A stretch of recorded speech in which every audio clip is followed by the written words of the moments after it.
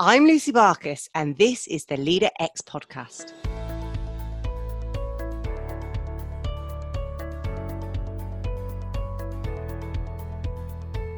I want to really reflect on what Tim Spiker shared with us about his data, that 77% of what makes a leader successful is the person and not the skills. Now, since most of the courses out there will teach you that skills such as finance, business strategy, operational decision making, that kind of stuff, hearing that 77% of what makes a leader successful is none of that. It's actually about the leader, the person, the character. Well, that just throws everything up in the air. Or does it? I mean, even in my book, Leader X, a huge part of the book focuses on myself, meaning developing you as a person, your interpersonal skills, your strengths, your limitations, and totally owning it. But when you get really down to it, when you think about all of the people that you have chosen to follow, their credibility and their experience, it may be part of it, but it's really the person that you choose to follow, isn't it?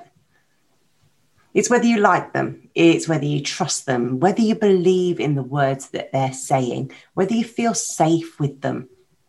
Now, I know that Tim and I aren't alone in our thinking. I think it was my first authentic leadership book that I read. It was probably 20, 30 years ago now. And since then, I've read countless books on emotional intelligence and self-mastery. So this isn't a new thing. It's something I've been exploring for years. It's the content that I grew up learning about, geeking out on. In fact, I love reading biographies above any kind of strategy book because I want to hear about the struggles. I want to hear about the character development, the triumphs, the fears of the person. I want to care about the leader. I want to feel aligned to them. I want the real person. And I guess that's why I was drawn to coaching rather than training people. That's why my leadership development programs are all based on the human behind the job title. And I want to help develop the character and all the skills that go with leading from a place of, integrity. Just this week, I delivered one of my favorite workshops. It was on courageous conversations. And I took a whole senior leadership team through a full day of really exploring and challenging and getting really comfortable or in the discomfort of what it is to have these difficult conversations. And I took Brené Brown's definition of courage to really introduce the topic. And she says it's the root cause of the word courage is core, the Latin word for heart. In one of its earliest forms, courage meant to speak one's mind by telling all of one's heart. Over time, the definition has changed, and typically we associate courage with heroic acts and brave deeds. But just think about it. Most of the conversations we have, on a day-to-day basis, they're all really superficial. They are the easy ones, they're the functional ones, they're what's about, what's visible, the black and white, the comfortable stuff. We don't go into that all messy kind of dark territory. We avoid the courageous conversations because we know that they're unpredictable, they're messy. We might, go into people's feelings. It might mean that we have to declare our own thoughts and feelings. We might need to speak from the heart. Now, some of the leaders were well up for it. They were ready to get into that messy middle because they were so tired of that superficial nature of the relationships. What they really wanted to do was engage in truth-telling, discovery, really understand what's going on with colleagues and move beyond the conversations of goals and actions and project updates. Instead, they want to get into the messy bits about the blocks and the barriers, about the stuff that's really holding them back so they can create some amazing outcomes. They wanted to go deep. They were well up for it. They were ready to be courageous and they were ready to be human. Now, that wasn't all of them. Some of them were visibly squirming before my eyes. I could see them retreating. I mean, they would never open a conversation about their experiences, about what they thought or what they felt. They certainly didn't want to hear about how others were feeling. They wanted that superficial ease and, to get comfortable and just to say what needs to be said and move on. They just wanted to get the task done. So they avoided the difficult conversations at all costs. And yet they were having the same conversations over and over again because problems were still being had and performance was still underperforming. So something was clearly wrong.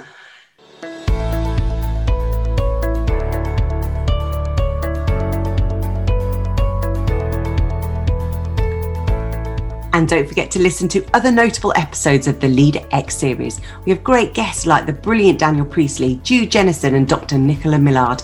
And don't forget to hit that subscribe button and review so you never miss an episode again.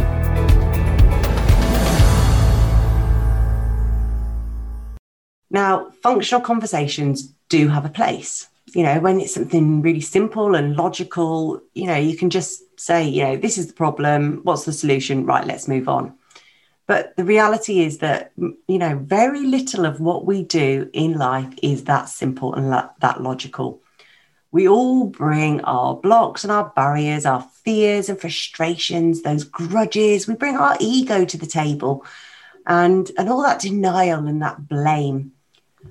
We bring our messy human selves. Yeah, we don't want to talk about it. We need leaders who have been there, who have experienced this messiness, the triumphs, the failures, the successes. We want leaders who are willing to show that side of themselves and also share their vision and their passion and their wisdom and their brilliance. We want someone to believe in and to join a cause so that we get that sense of belonging. And this is what the 70% of the leadership does. It brings the human, the good bits, the messy bits, the passions, the frustrations.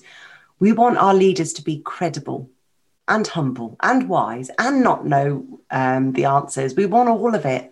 We want them to set the direction, but then trust us and guide us through the how. We want people to believe in, but we also want people who believe in us equally. Now, before I jumped on this, I went back to some research that I did for my book, and I asked a whole range of people, what do you really want from a leader? A really simple question. And although the respondents came back free text, they were able to share whatever they wanted to share. It was actually really, really common, in what they were saying, that the answers were the same. There are things like, I want to be trusted. I want my leaders to respect me, to trust me, to empower me. I want freedom. I want autonomy. I want a leader to treat me as a human, not someone lower than them. I want to be included. I want to be involved. I want to be heard. I want to be guided, supported, and I want the human approach. I want direction. I want clear goals and the tools to do the job, but then just let me get on with it. I want them to lead by example. So you get the idea. Every respondent said they wanted their leaders to set direction, to lead with trust, respect and autonomy, and have a relationship. Not one person said, I want my leader to know all the answers, to be an expert in that field, to have all the PhDs or have the CV. It wasn't about skills. It was about the person. So before you go considering leading others, you really need to be able to lead yourself. But what does that even mean? It means that you are sure about who you are. It means trusting yourself, trusting your own judgment, trusting your gut, having that inner confidence to know where you're going and what you're doing. It means having some self-respect. So you respect yourself. It also means having the courage to take a stand for what you believe in. If you've come up with a vision, a plan or a strategy, you've got a goal in mind, you've got to really believe it, even though it takes courage and bravery, may mean taking some risks, pushing further, because when you are role modeling that, you'll just bring other people along with you. It means having that authenticity to be aligned with your thoughts, your feelings and your actions. It means being grounded. And when you do that, you make other people feel safe. When you can trust yourself, others trust you. When you respect yourself, you learn to respect others. You operate from a really strong base and not from ego and that self-preservation. And then you take care of others. You respect others' beliefs and passions and purpose, just as you want others to respect yours. And you want the very best for yourself, just as much as you want the very best for others. And when you lead from this place, you will create followership so simply and easily.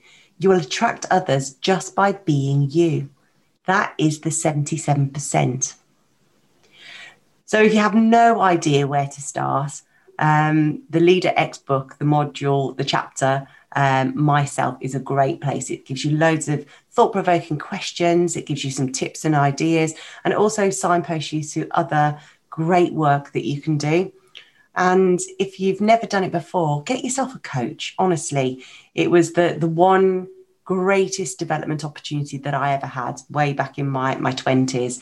And I still use a coach now and I'm a coach myself. So, you know, it just opens up. So you have that self-awareness, that understanding about where you're going, what you want, how you're showing up, and what leader you need to be. So they're my musings on what that 77% is, what the human factor is in leadership. And so, go back and listen to Tim's interview. And coming up, we've got Mary Williams, who has written a brilliant book, but I'm going to introduce that next week. Until then, take care. Make sure you're subscribed and look out for new episodes as they appear in your feed. And don't forget, there's more on the guests in the show notes.